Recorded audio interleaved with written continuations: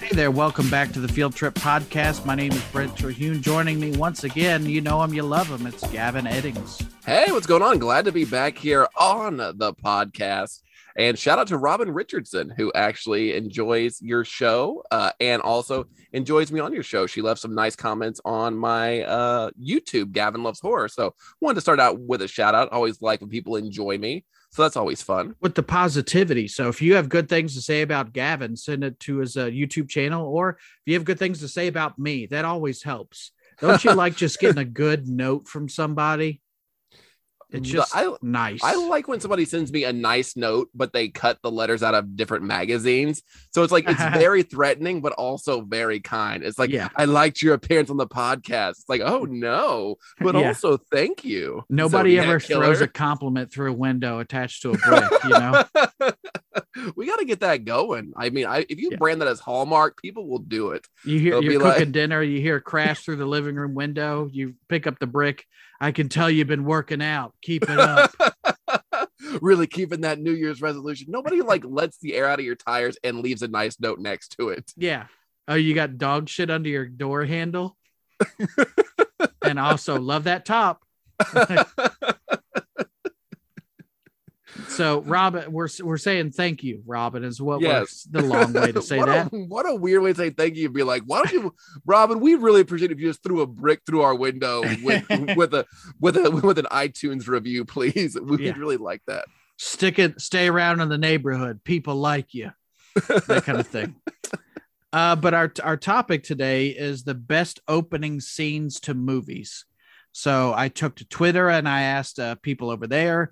I've looked up lists, put my own list together. Gavin, I sent you the list. You're going to have your own. Yes. And the thing that I learned thus far is I've not seen many movies, apparently. Well, it's hard to think about when you're like, well, what is a good opening for a movie? And you're like, you watch so many movies, but it's hard to think about the opening. But then when I saw this list, I was like, you're right, all these have just incredible openings. Yeah. And and some of these are me of just being a movie fan and liking the opening scene. Some of these are from lists, and I talked to you off mic, but maybe this is already a 2-part episode, because they're I will just say so many answers were Saving Private Ryan, and I pulled it up on YouTube, and it's a 25-minute opening scene. So it's just yeah, of course I want to watch this because I know it's a good movie and it's a good opening scene, but I was also just my time, you know. I love I don't want to go too much into it, but the Saving Private Ryan opening was the first time people saw D-Day on on screen. Is before it was in every Call of Duty game that comes out every year, when it becomes shit, I gotta play through D-Day again. Yeah, we get it, we're pinned down. But it was you felt like you were there, and it was just very, very violent, very, very gory.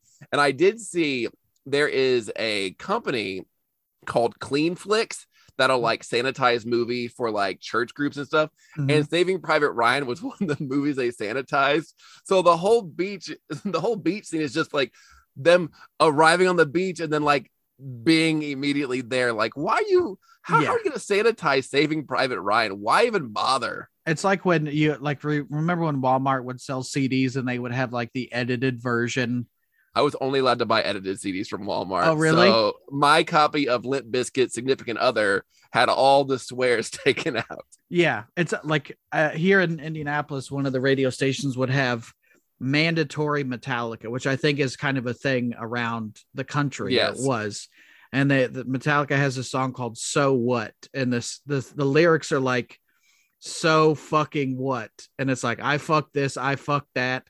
I've even fucked a squirrel girl's blank. I wouldn't even say it on this show, but it's they would play that on the air and it would just be so fucking what? I this, I that. It's just it's funny to hear so many bleeps, but at a certain point, this art is lost to being clean. There's a Limp Bizkit song on their album, The Chocolate Starfish and the Hot Dog Flavored Water. I was a big Limp Bizkit fan. I don't know if you could tell. I've named 2 Limp Bizkit albums now. You are wearing a backwards red hat and a white shirt. And you just kept rolling. The entire time I am doing the rolling motion from the video. And there are 2 girls in baggy pants dancing behind me the whole time. And the Undertaker is also here.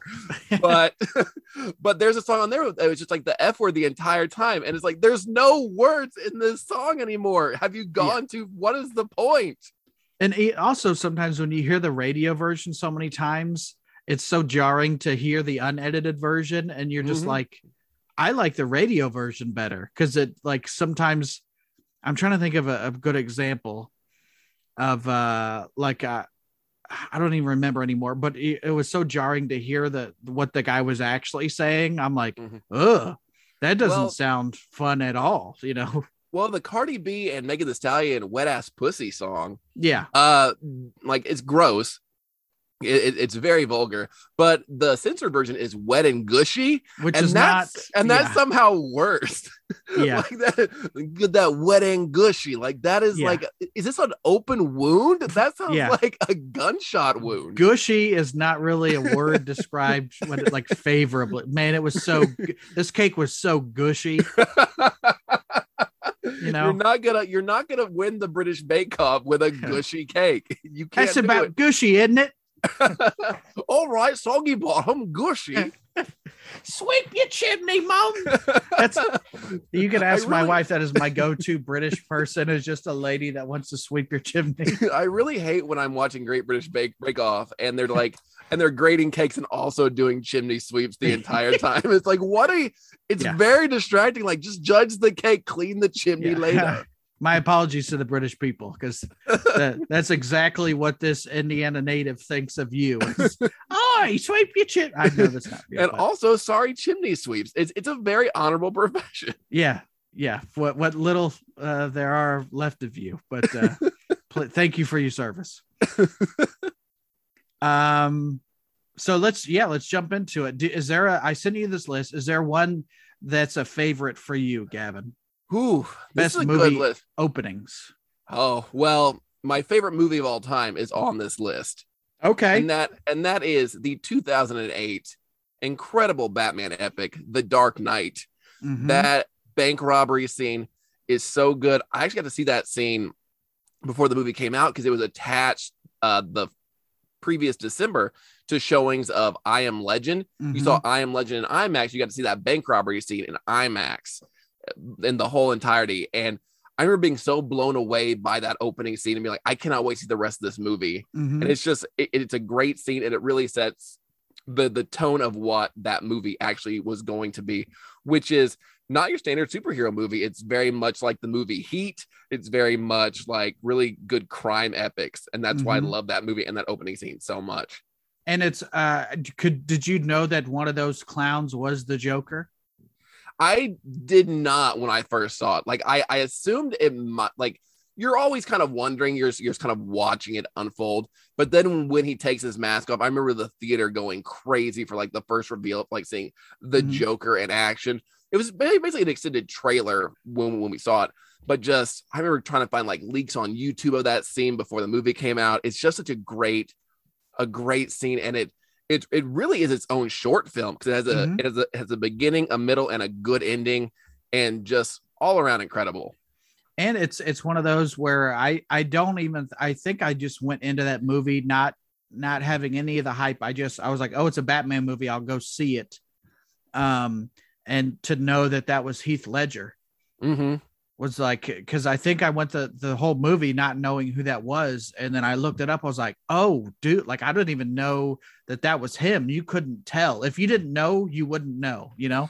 Because up until that point, Heath Ledger had been in A Knight's Tale was the thing I knew him from. He'd been in A Knight's Tale. He'd been in 10 Things I Hate About You. This was post Brokeback Mountain, so people knew him as like the gay cowboy. And so people there's a lot of ridicule when he got cast as the Joker. People wanted Crispin Glover. They wanted people that looked more like the Joker. So there's some skepticism, but when he takes off that mask and goes, whatever doesn't kill you makes you stranger, Mm-hmm. you're like, oh shit, this is the Joker. And like, Yeah. I killed the bus driver. You're like, this is buckle up because you're in for just an incredible movie. And there's also one of the other clowns like has a really distinct voice, and I don't think it's a guy that's known for like anything, but it's like when they're up on the roof about to slide in, you could just hear the dude's voice, and it's just like they for something where you can't see guys' facial features, to hear this dude's voice, I was like, that's still really cool that they picked that dude's voice. Yeah, they all have that very distinct gangster voice style. Grimy. Yeah, like like it reminded me a lot of Batman the Animated Series, which you and I both love. It definitely had that very timeless gothic feel of like, yeah, see, without being like, hey, see, Tommy gun. Yeah. And I also love the one banker that decides to start shooting everybody. Like, man, they're robbing a bank. What do you care? It's why are you trying to get, why is William Fichtner doing this? Why you know who you're stealing from? You know, like okay, you are a bank manager, you'll get it back. It's a mob bank. Yeah. But but I guess one of my biggest problems with The Dark Knight, and that is up there on my favorite movies, is nobody stopped and was like, that bus just pulled out of the bank.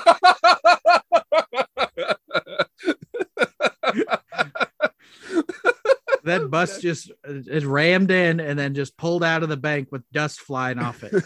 Also, shout out to the other buses for letting that bus just merge into traffic so easily. It's like, oh, that's Rick. Rick always driving through the bank. Oh, drunk Rick. But I'm also like, the premise is a guy dressed up as a clown who fights a billionaire guy who dresses up a bat. So again, there's some disbelief, but that movie's so grounded in reality that like for a long time I was like, yeah, it's a great scene, but then they just pulled the bus out of the bank. There's and not even a drive-through. I never thought about it that way. Like, you just assume like somebody'd be like, is that one of ours? Yeah. Are there any kids on those? Are there any kids on that bus? Yeah, there's nobody. But again, it's still still even a great despite scene. that, I love that scene. I love that movie. Yeah. And it's one of those where like the movie lives up to the rest of that scene. Yeah, because there's so many great set pieces in that movie where you have Batman getting the hang glider. He goes to Japan or he goes to China to like kidnap a man and bring him back, which is like, you're violating probably some international laws here, Batman, by going to China to kidnap a man. But Lau, was it his name's Lau? Yeah, but you do you. But yeah, that movie or that opening scene, just perfect short film, perfect way to introduce the world to the Joker. One of the all-time greats. Shift gears to something completely different. One of my favorites, and I don't know if you agree, but the opening scene to Office Space. Oh yeah, where they're sitting in traffic, just trying to get to work. That's a really fun scene. And if you do commute to work, I know you don't have a real job anymore. You just do your little skits. Yep. You just do your little skits on the internet. But commuting to work is one of the most mundane and awful things, and trying to get into like different lanes to try to go faster. So it really showed what it's like to be just a worker drone trying to get to work every morning. Because you've got 3 or 4 different stories told in that 2-minute span of Peter switching lanes because this one's moving, and then when he switches, the other one starts moving. And in my head, I'm like, man, so much of that went away with Zoom work from home stuff. Yeah, I work mostly remotely now, like we're mostly work from home, so I don't have to do it anymore, and it's great. I just roll out of bed and like come to my office and clock in.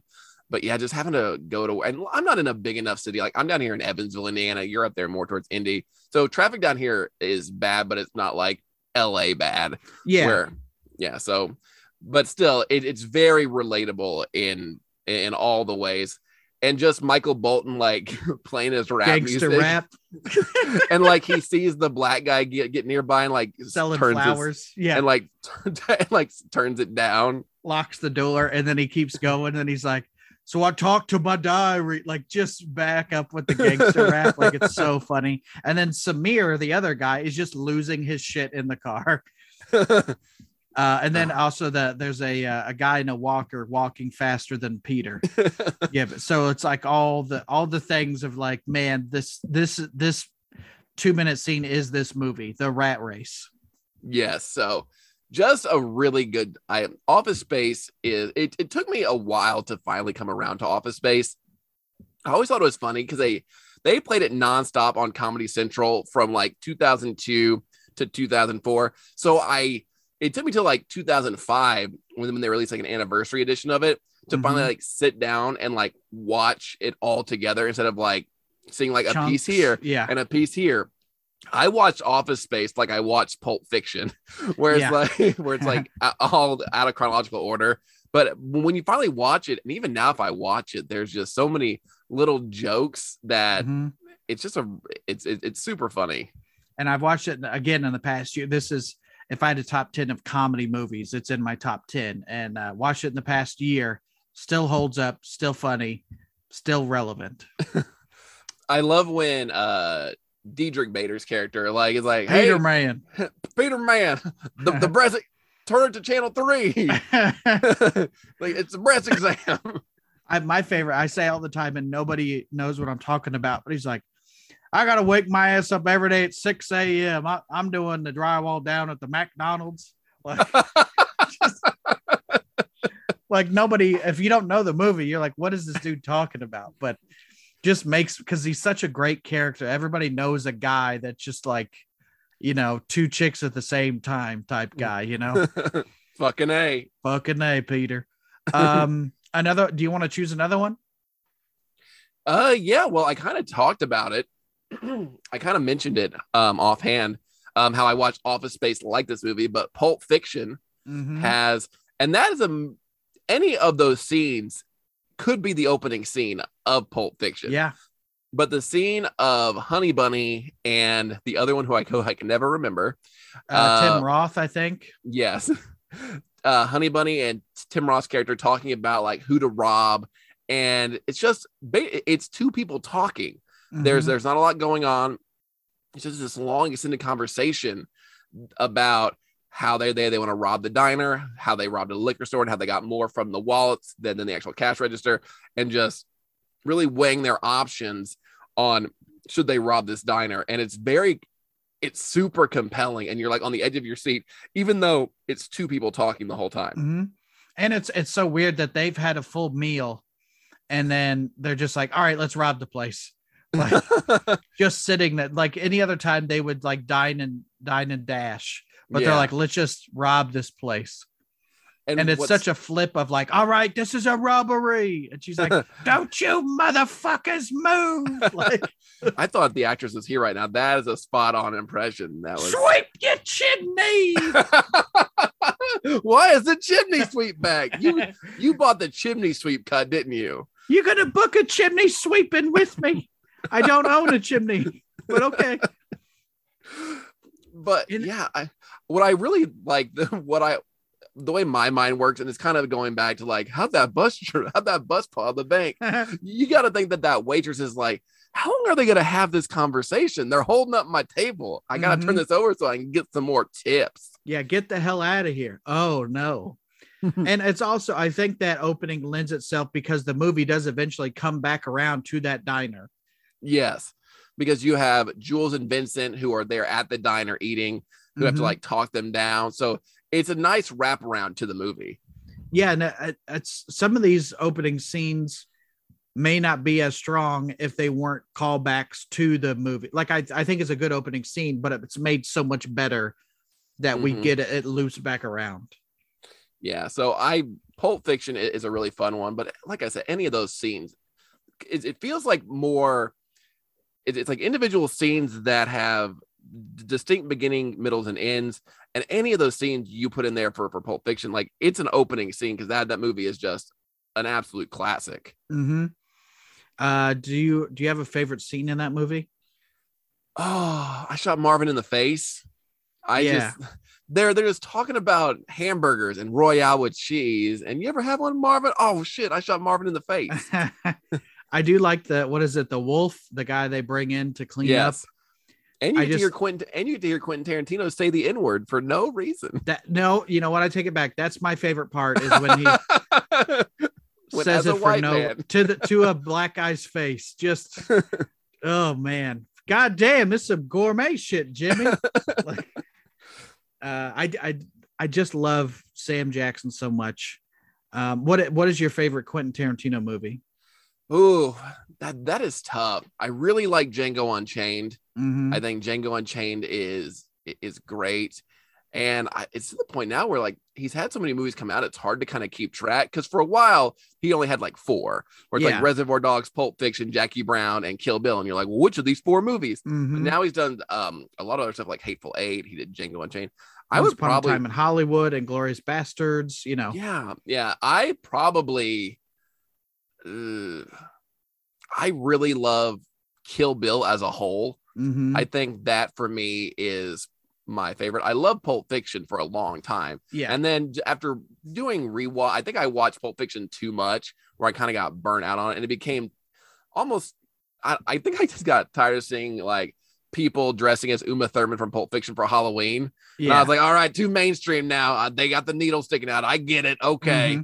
God damn. Okay. It's ruined. All the hipsters are being Uma. But I think I like Kill Bill the most. I think it tells the most complete story. And I just really like the mix of like anime and action and just Kill Bill is my favorite.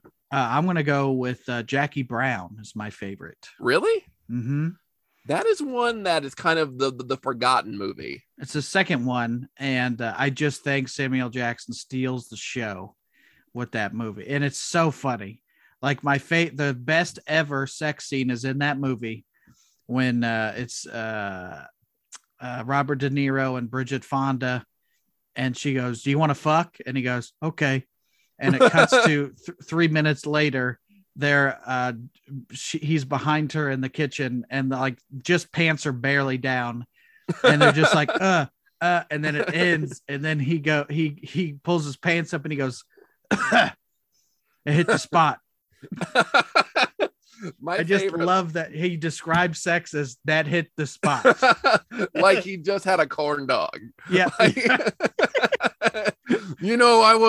didn't come into this gas station for a corn dog, but this corn dog, let me tell you, it hits the spot. I didn't know I needed it, but man, did I need it. One of my favorite Samuel L. Jackson lines in that movie when he's like, the AK-47, when you absolutely positively have to kill every motherfucker in the room. Yeah. I love that movie so much. And there are other ones that I just haven't seen enough. So with that being said, an opening scene in Glorious Bastards. Yes. Now this one was one I got to squeeze in because that was again on Twitter and on the list. It was Inglourious Bastards, and I pulled it up on YouTube, and it's like 20 minutes, and I was like, God damn, I'm trying to watch a bunch of opening scenes, and when you give me a 20-minute one, that cuts out the rest of them. But I watched it before we recorded, and people are right. It's a great opening scene. It is so intense and just so stressful, and you don't expect it to go the way that it does. Mm-hmm. You expect the guy to just be very brave and to not sell out the Jews that he's hiding, but just it's so heartbreaking when he just like points down to the floor. Mm-hmm. And you're like, okay, well, everybody's gonna die now. Yeah. And the guy, the farmer's performance of just his blank stare, like just defeated look, but also Christoph Waltz, like just that, like the guy could just read things and I'd be like, man, this guy's such a good actor. Like the way he has a way of speaking. But in that scene, I think he's speaking French, Italian, German, and English. Like this, I'm like, I can't even act in my native language, let alone this dude just doing all the languages. Yeah, and that's what made it so he's such a good actor. And I think of him as one of like Quentin Tarantino's guys. He's been in enough movies now where he's like one of the Tarantino guys. And when I saw him as like the fun dentist in Django Unchained, it was like such a huge transition from being like this very focused Nazi to it's just like, what? Because some people, you look at him and you're like, I'm going to see him as a Nazi forever. But he is such a good actor that he really slides into any other role. And I don't think he is appreciated as much as somebody as like a Daniel Day-Lewis, who everybody just jizzes all over. They're like Daniel Day-Lewis, and it's like this. He seems like he seems like a nightmare to be around. Where it's like, I don't want to call you Abraham Lincoln all the time. My name is Mr. Lincoln. Why does your Abraham Lincoln sound like Richard Nixon? My name, I am not a crook. Mary Todd and I are not crooks. 4-7 years ago. I didn't place the recorder in the Watergate Hotel. I once had a penny and I walked all the way back because I'm honest Abe. I cannot tell a lie. My hips cannot tell a lie. This is now not just a presidential impression podcast. Yeah, where it's like, but every president is just Richard Nixon. Richard Nixon. It's the most accessible voice to me. So I drink your milkshake, sir. Then that was on the list too, was the opening to There Will Be Blood, but it's 5 minutes of no dialogue, so I didn't really include that, but that was on lists. But it's 5 minutes of the best acting you've ever seen of a man just digging in a hole. He really broke his leg. That's how much of a method actor he is he really broke his leg, everybody. He's like, do it. Do it. We'll change gears here. You and I are both horror fans, so it just kind of happened that we have I put a lot of horror on here, and I'm sure you have a lot too, but the movie Scream from, I think, 96. Yes. Just the overall beginning of Drew Barrymore is featured heavily on the cover. Like, this is her movie, and she gets it within the first 20 minutes. Yeah, and it's just like the idea of like a phone killer. And after seeing the new Scream that came out a few weeks ago, it's still people always wonder, like, why don't they just hang up the phone? If you're being like psychologically tormented by somebody, you're going to keep picking up the phone no matter what. But and especially if the guy's like, I'm outside. Like, yeah, you're like, am I in the house? Which door am I at? And I really, really enjoy the open. I think the Scream franchise is one of the most underrated. I think the horror genre may have been completely dead if not for the revitalization that Scream brought to the genre in 96. Because up until that point, it was just like Hellraiser sequels that were shit. The Curse of Michael Myers, which is by all, but then you had this breath of fresh air of Scream come out, and then the sequels, and it really saved the genre. And then suddenly you've got movies like Urban Legend, and you've got Scream ripoffs, but at least you're getting movies that are in the similar vein, where it's not just like sequels to other crap. Yeah. Well, and it's such iconic things of like, a movie really was in the zeitgeist when it starts to get parodied. Yeah. Like the original title of Scream was called Scary Movie, and there's been about 8 Scary movies, and even if you said, what's your favorite scary movie? Like you just say it in that voice, Yeah. And people know what you're talking about. It also led to other terrible parodies. Like we all talk about like, well, Scary Movie 1 and 2 are funny, but then there's like Scary Movie like 3 to 5, and then Epic Movie, and like all these other parody Meet the movies. Spartans, and I don't even know if that was part of I think it is actually, where they're like, we can't call it whatever movie. But yeah, seeing Drew Barrymore just give a hell of a performance in that, where she's just acting to nobody. It's just her talking to nobody in a phone, and just having to get more and more hysterical. This guy's outside. Just a great opening scene. And I always love an opening scene when they hit you hard and then do a hard cut to the title screen. That's when you're like, oh, okay, that was a great opening scene, when you're like, this is how the movie starts. Well, and even you're like, oh, they didn't even do the credits. Like, I was so into the scene, I didn't realize it started, essentially, Yeah, that's how like there's a movie on this list. I'm not gonna say that right now, but it starts out and there's nothing on it, and I was like, is this another trailer? Is it, because it's like, is this a commercial for something, or is it gonna tell me to turn my cell phone off? Where are we going here? Yeah, well, do you want to jump to that one? Yeah, it's Guardians of the Galaxy. Mhm. because the movie opens up with Star-Lord like in the hospital, like talking to his mom. Mhm. And at first I was like, is this just a commercial for like hospice care? Like what what a weird thing to play before a movie.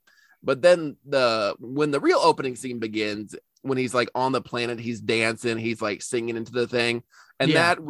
and up until Guardians of the Galaxy, the Marvel movies were always fun, but this was like the most fun they had been. Where the other ones like Iron Man, Captain America, Thor, this was post the first Avengers movie.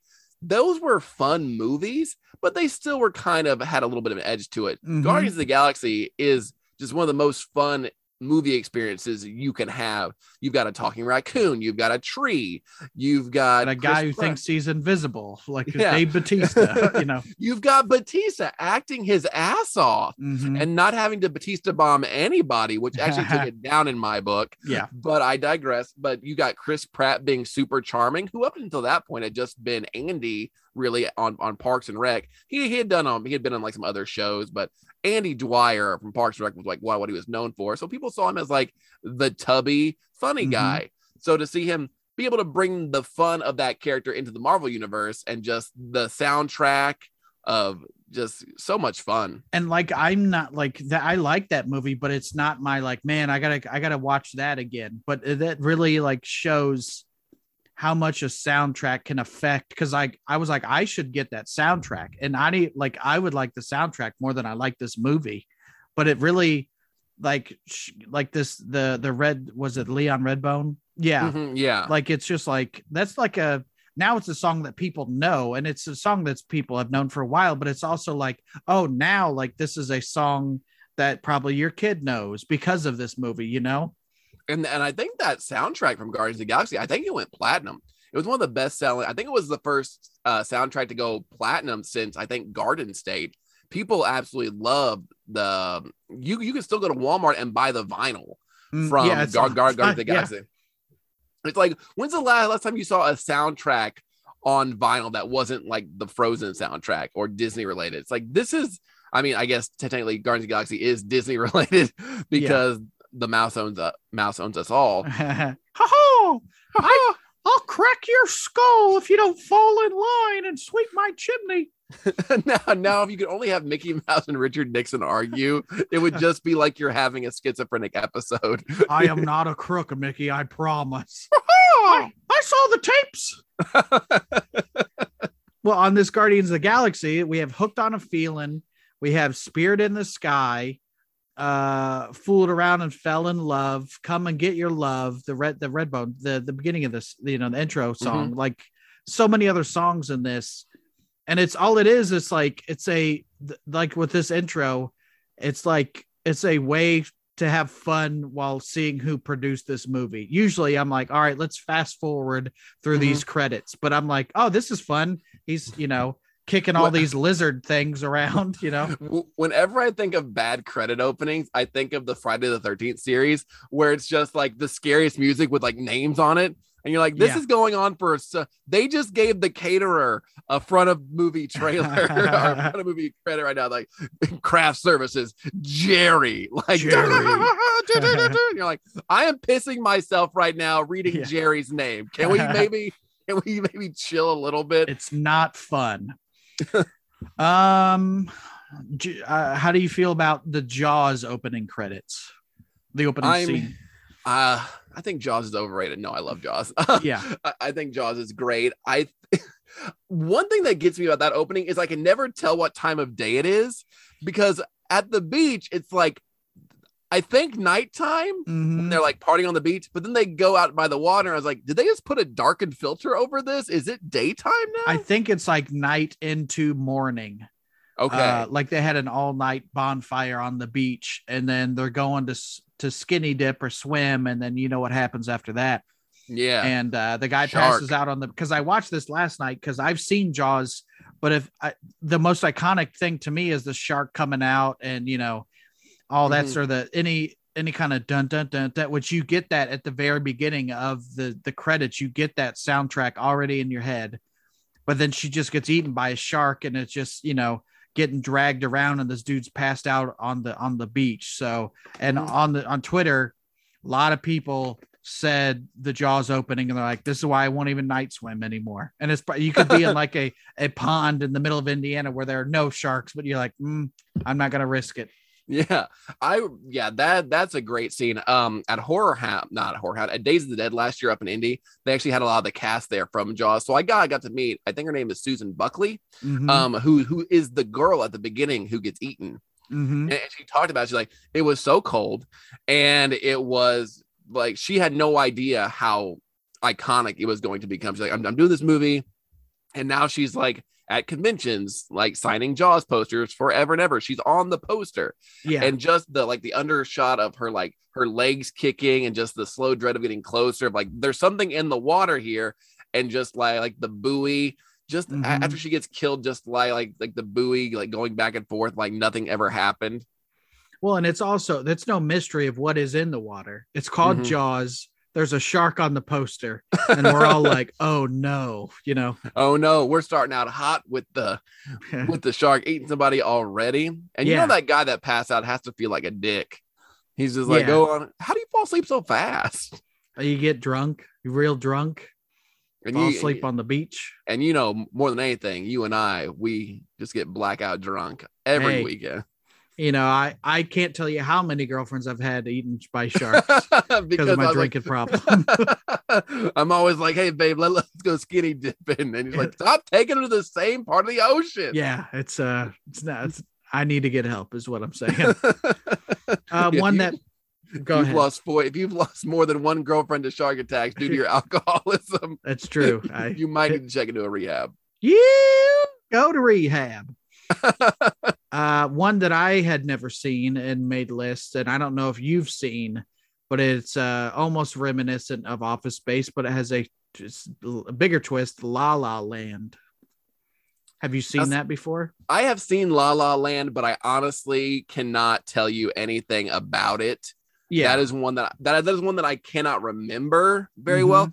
Only thing I remember from that movie is if you're about to leave Los Angeles and give up on your dream, just do one more show and you will get signed and become a famous person. I've done that for 30 shows and nothing has happened. Well, you got to do the right show. Are people showing up to your shows? No, that's the thing. No, I was going to say that actually you just got to get one person, one producer to come check out your little skits. Dear Steven Spielberg. And then once you perform for that one person, they will put you in Scary Movie 7. That's true. And it's just all uphill from there, Daddy. Just all gravy. Well, this opening, as I pulled it up on YouTube, they're all stuck in traffic. It's all coming back to me now. It turns in, because I think this whole movie is a musical, but it turns into them doing a song on the freeway, and it's great choreography and such a long. They're down the highway and people are dancing and synchronized, and I was impressed with the scene. I don't know that I'd watch this movie because it doesn't seem like something that I would watch, even though I do like musicals. It's okay. I liked it. It's not one I go back to revisit because a big part of it is like I like to mock the movie because it's all about Ryan Gosling like being a jazz man, like he's real into jazz. Yeah, and he's always like he's like whenever I was dating a girl when I watched this movie, and then I'm dating a girl now, but different girl. Yeah, nice. I just want to humble brag a little bit that I do have a woman in my life. Yeah. Yeah, but there's this line in the movie where he's like, jazz, it's conflict, the trumpet players going back and forth with like the pianist. So I would always just be like, jazz is conflict for like no reason. I'd be like, you hear that? It's conflict, it's jazz, like he's trying to get his solo in, but then he wants to get his solo in. Yeah. And now it just sounds like trash because they're all soloing at the same time. That's jazz fusion or whatever it was. I don't know. So that was on the list. I may watch the movie, but it's not. I was like, we'll listen to the list and talk about one. But nothing that stuck out to me. So yeah, a lot of these. It's fun. And now that you were saying, I thought that was it later in the movie for some reason, but yeah, I guess it is the According to opening YouTube, some of these, like I haven't seen that movie, so that could be the middle of the movie, and I wouldn't know, Gavin. Like, scene. I'm telling you, but that sounds about right. That sounds yeah. about right. I added some zombie movies to this one, but probably my favorite opening of a lot of movies is Night of the Living Dead. Mm-hmm. Up till it's in black and white, and you get the scene in the cemetery of "They're coming to get you, Barbara." Like that's Stop another it. You're line. being ignorant. Yeah, you're ignorant. Like I just say that. I just say they're coming to get you, Barbara, all the time for no reason, Same. And like just then Johnny gets his head bashed in by the zombie, and then she's driving, and of course she's a woman, doesn't know how to drive. Oh shit, Joe Rogan over here with the hot takes. Well, back in 1968, that's how women, did things. Back then, they couldn't even vote or get a license. But like, I love that cemetery setting. I just love the whole. It's just a good piece of business, Gavin. A good piece of business. They're coming to get you, Barbara. Yeah, just I don't even know what it is about it, but she makes it to the house, and then just a great. I've watched that scene, so many times, without watching the rest of the movie. What's funny though is like they're coming to get you, Barbara. Like you need to move. He's gonna, and then he just gets beat down with that zombie windmills him. Just really puts all of his oomph into it. Yeah, usually he would he's like killing you. He's not biting you, he's killing you, You're like, ah. Another zombie movie was the Dawn of the Dead remake. I don't know how you feel about that. It's probably my favorite Zack Snyder movie. Mm-hmm. Zack Snyder's gone on to do the Justice League. He did a lot of stuff in the DC universe. All of it, just shit. Just not very good. Dawn of the Dead for me is he peaked so early in his career that because it's very grounded in reality. It was before every horror movie was being remade. Mm-hmm. Texas Chainsaw Massacre had come out a little bit prior, mm-hmm. but then you had Dawn of the Dead, which the Romero Dead movies were beloved, but they weren't so beloved that you couldn't remake them. Yeah. And Dawn of the Dead remake, I really love it. It was one of the first times seeing fast zombies, like traditional zombies.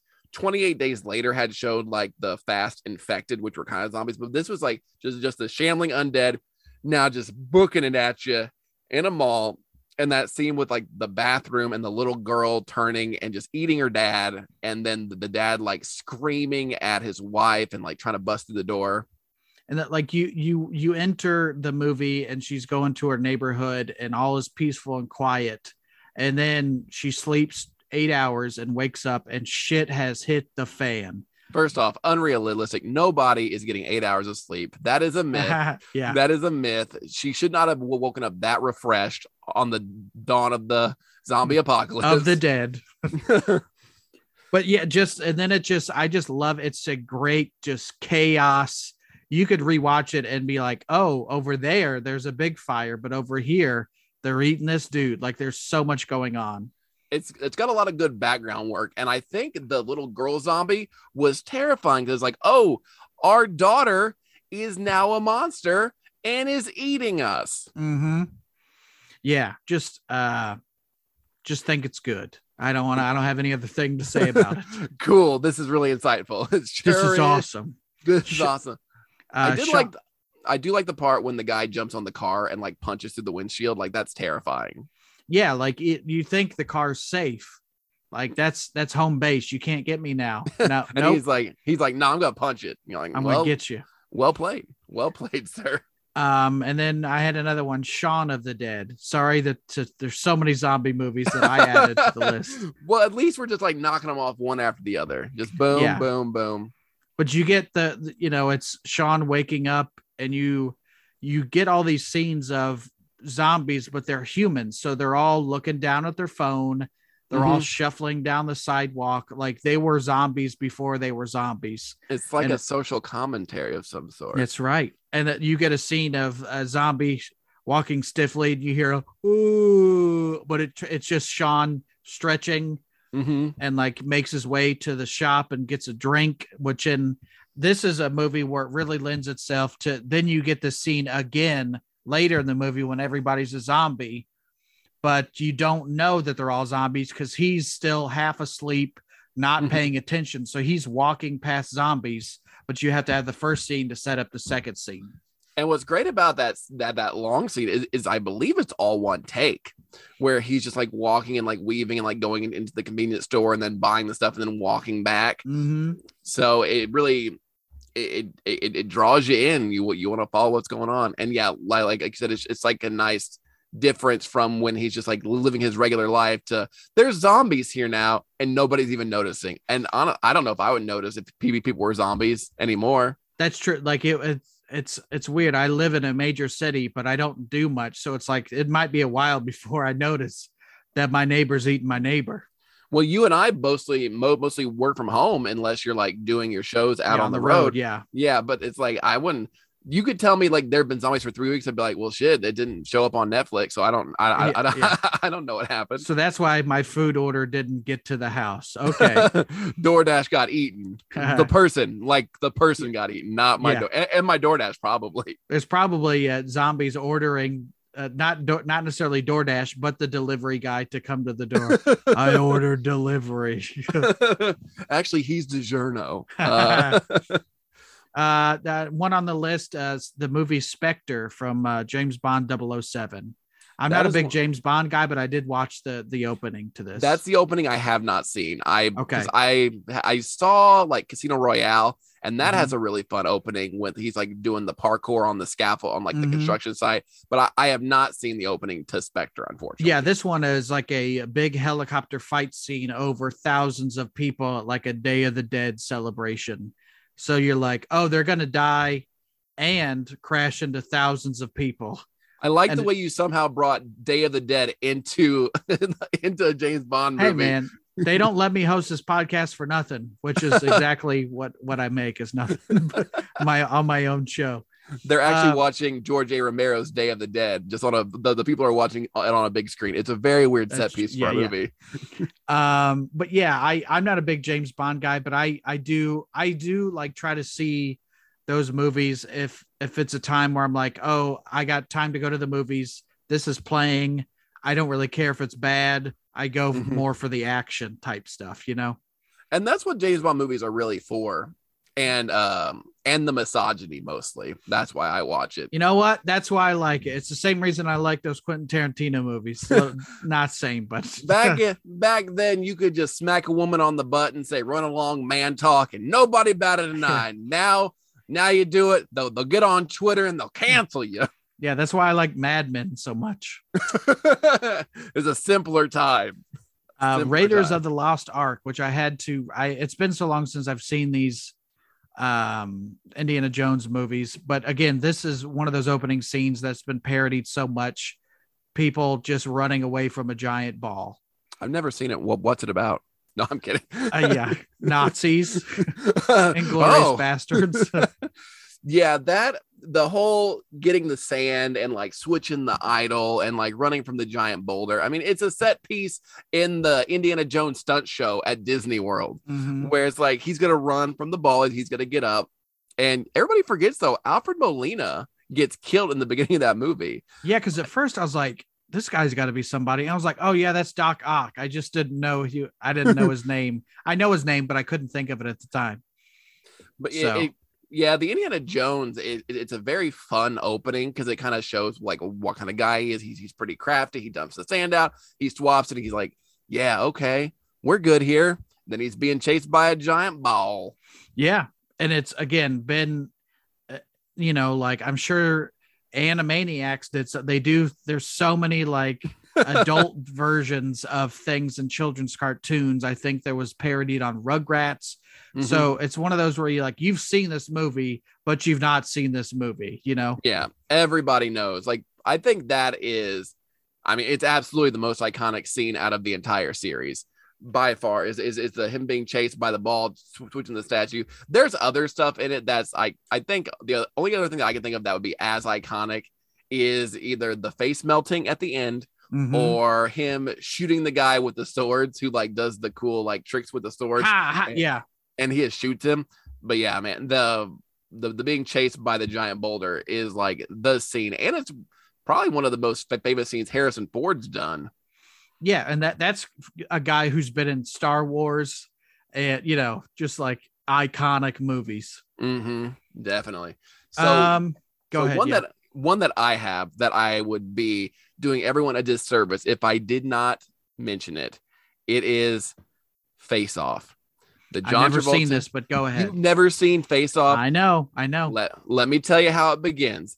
You start on a carousel. You've got John Travolta and his son having a good time at a park on a carousel. They're laughing, having a good time. You zoom out. You see somebody looking through a sniper rifle scope. It's Nicolas Cage smoking a cigarette with a mustache. Uh-oh. So they are trying to fight each other. They are the ones who are going to have the face off. They're going to swap faces in this movie. But to get to that point, you have to have a hot opener. So the carousel goes around. You see Nicolas Cage lick his lips and steady his shot. You hear a gunshot, and then John Travolta screams, "Holy shit, he's killed the bullet goes through John Travolta and kills his son." Oh. The movie opens with Nicolas Cage with a mustache shooting a child with a sniper rifle. And that is the least crazy thing in the movie.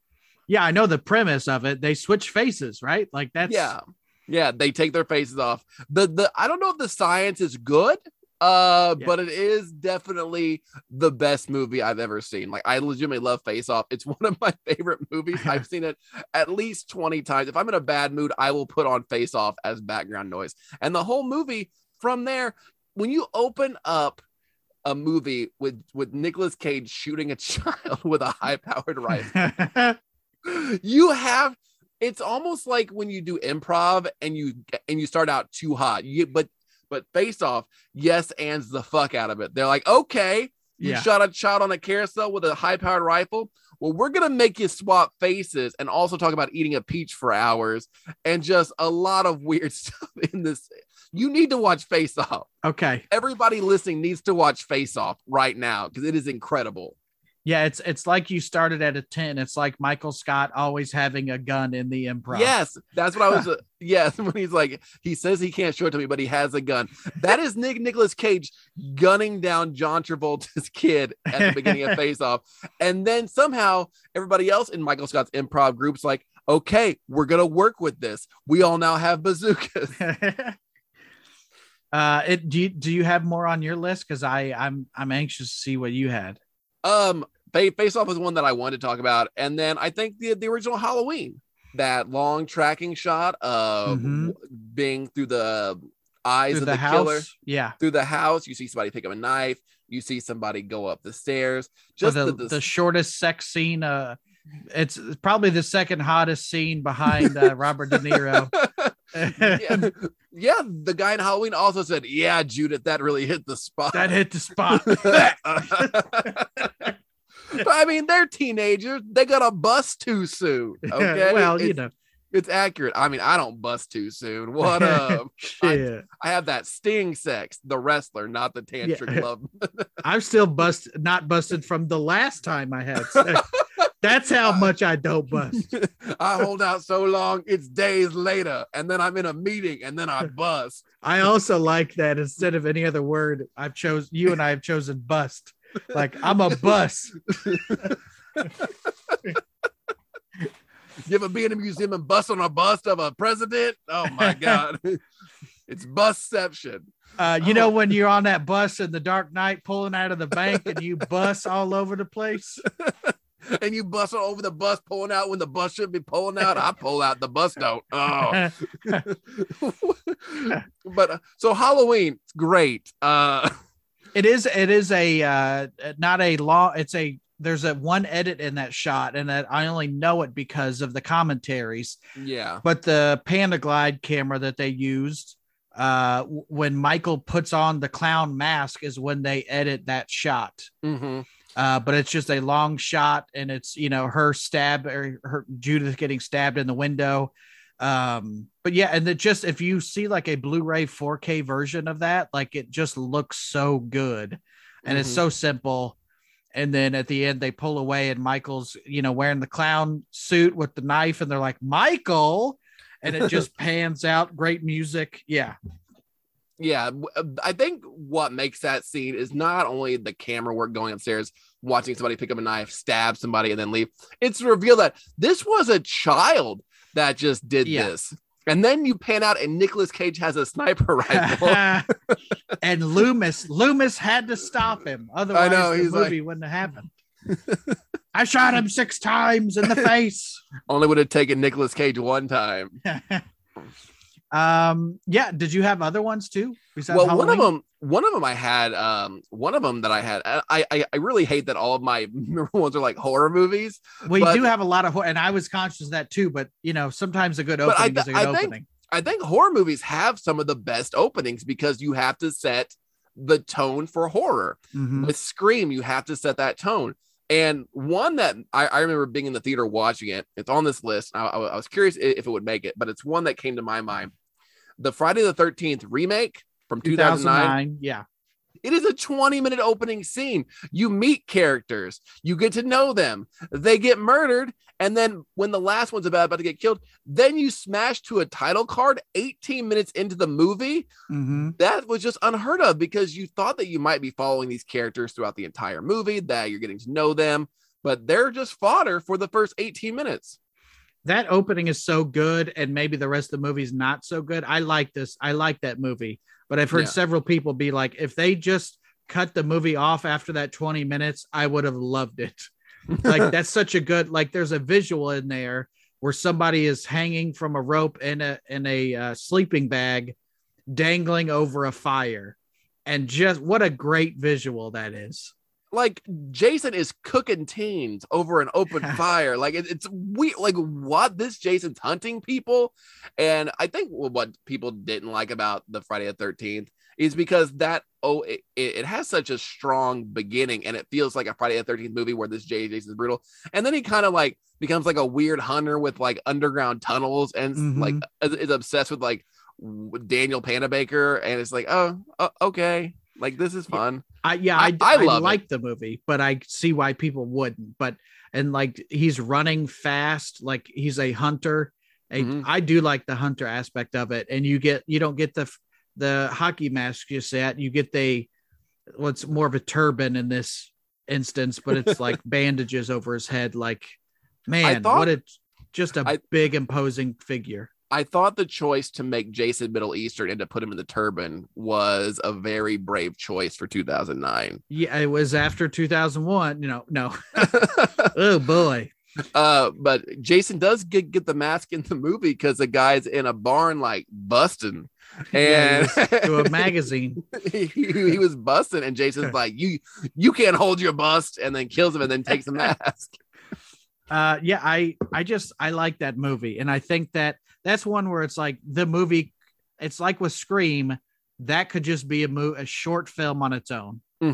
I would much with like Inglourious Bastards, like that. Yeah, when you can, and I've said it a bunch here, when you can like have like a short film be your opening, it's incredible. It's incredible. Yeah. It's got a beginning, middle, and end. And then like, oh, if this is the opening, I can't wait to see the rest of it. And sometimes it doesn't always happen, but And then one movie that I just remembered and thought of that was really ahead of its time, the original Fast and the Furious movie, when it opens with the street racers like robbing a truck. And it's been so long since I've seen that movie. I watch them regularly because it is, people talk about how some movies are like very, very dated and like very much a product of their time. 2001's Fast and the Furious is like the perfect time capsule of the year 2000 and 2001. They are stealing DVD, TV combos. Yeah. Everybody is driving a Mitsubishi Spider with underglow. And they're just and you can call people slurs, and everybody's like, okay, yeah, this makes good. What kind of slurs, Gavin? What kind of slur? All right, here it starts with an F. Okay, no, cut. Okay. You want to race for pink slips? Race for pinks.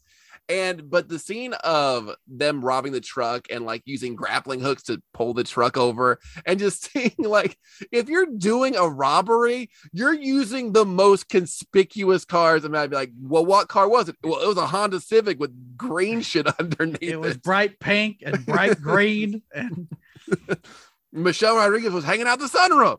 Yeah, the guy says Michelle Rodriguez, not a whatever character name. And Vin Diesel Letty. Was there. Vin Diesel was there. Dom Toretto, he kept talking about family. He's like, we're doing this for my family. For family. Yeah, some of those, it's like, those are okay movies, but some, like, I think action movies really lend themselves to just having great openings. It's just like, blow some shit up, do a stunt, I'm in. Yeah. And that's what the Fast and the Furious, that original opening was. And nobody had seen like the street racers before in movies, really, where like the Underglow and like Racing for Pinks. And we still all quote those movies to this day. And so much of it started with that movie about racing for pinks and street racing. Like after that movie came out, everybody started robbing trucks with their DVD players and also racing illegally on the streets. Yeah, no matter what car you had, you left the theater and you're like, vroom, vroom. And you're like, you're in a Fiero right now. Yeah, you have no gears to shift. You are just you were just going from neutral to drive. Why? This is bad on the transmission. Well, I think maybe there's enough for a part 2, Gavin, and we'll have to. Yeah, let's come back to it. Yeah, I think this was a lot of fun, and it's maybe a great way to see a lot of movies at once with not having to actually see them. It's just I watch the openings. We'll just need to go on YouTube and be like the best opening scene compilations. And by the end of it, we'll be like, we could have just watched a whole movie. Yeah, we could have. Yeah. Because like Friday the 13th, that's 20 minutes long. Like that's an episode of The Office. Brent. That's true. It's an episode of The Office. Inglourious Basterds with 20 minutes. Yeah, some of these. So next time I do want to do it right and watch Saving Private Ryan with the full 25 minutes so I can give my full and complete thoughts, because I know that's what you've been wanting. People, Brent Terhune reacts to Saving Private Ryan. I'm just gonna do reacts to movies that are like 20 years old. That might be what I needed, because I keep that's my problem. I keep on my channel Gavin Loves Horror, I keep doing reaction to new shit. I need to react to old shit. Well, and you pick a fan favorite, like you know, I don't know, Scream. Like Scream's 25 years old or whatever. You could do that. Yeah, I could just I feel like my reaction would be so disingenuous to be like, what's gonna happen? Is Drew Barrymore not gonna survive this movie I've seen 29 times? Where are the parents at? Where are they? Where were the parents at? And the heroin. I'm glad you got what I was. I'm glad you picked up what I was like that's Eminem. I am whoever I say. Where were the parents? Yeah, check out Gavin Loves Horror. I just watched your review of the Texas Chainsaw Massacre trailer. So when anything big happens in the horror community, you're commenting on it. Yes, I try to. Whenever I see a trailer come out, I love doing it, but also when I see a trailer come out, like, shit, I gotta put out a video today. God damn it, I gotta work now. I gotta do at least 3 hours of editing on this to get my 30 views. I need these 30 views. Well, it could be 31 if you, the listener, right now goes over to YouTube and subscribes to Gavin Loves Horror. I recently hit 420 subscribers, so you know what that means. Blaze it. Blaze it. You gotta weed till I die. As soon as I know how to learn how to smoke weed, I am there, baby. Yeah. But Gavin, thank you for being on the program. Oh, well, thanks for having me, Brent. Thanks for being here. Oh, all right. Until next time. You shot my child's face off. See you, man.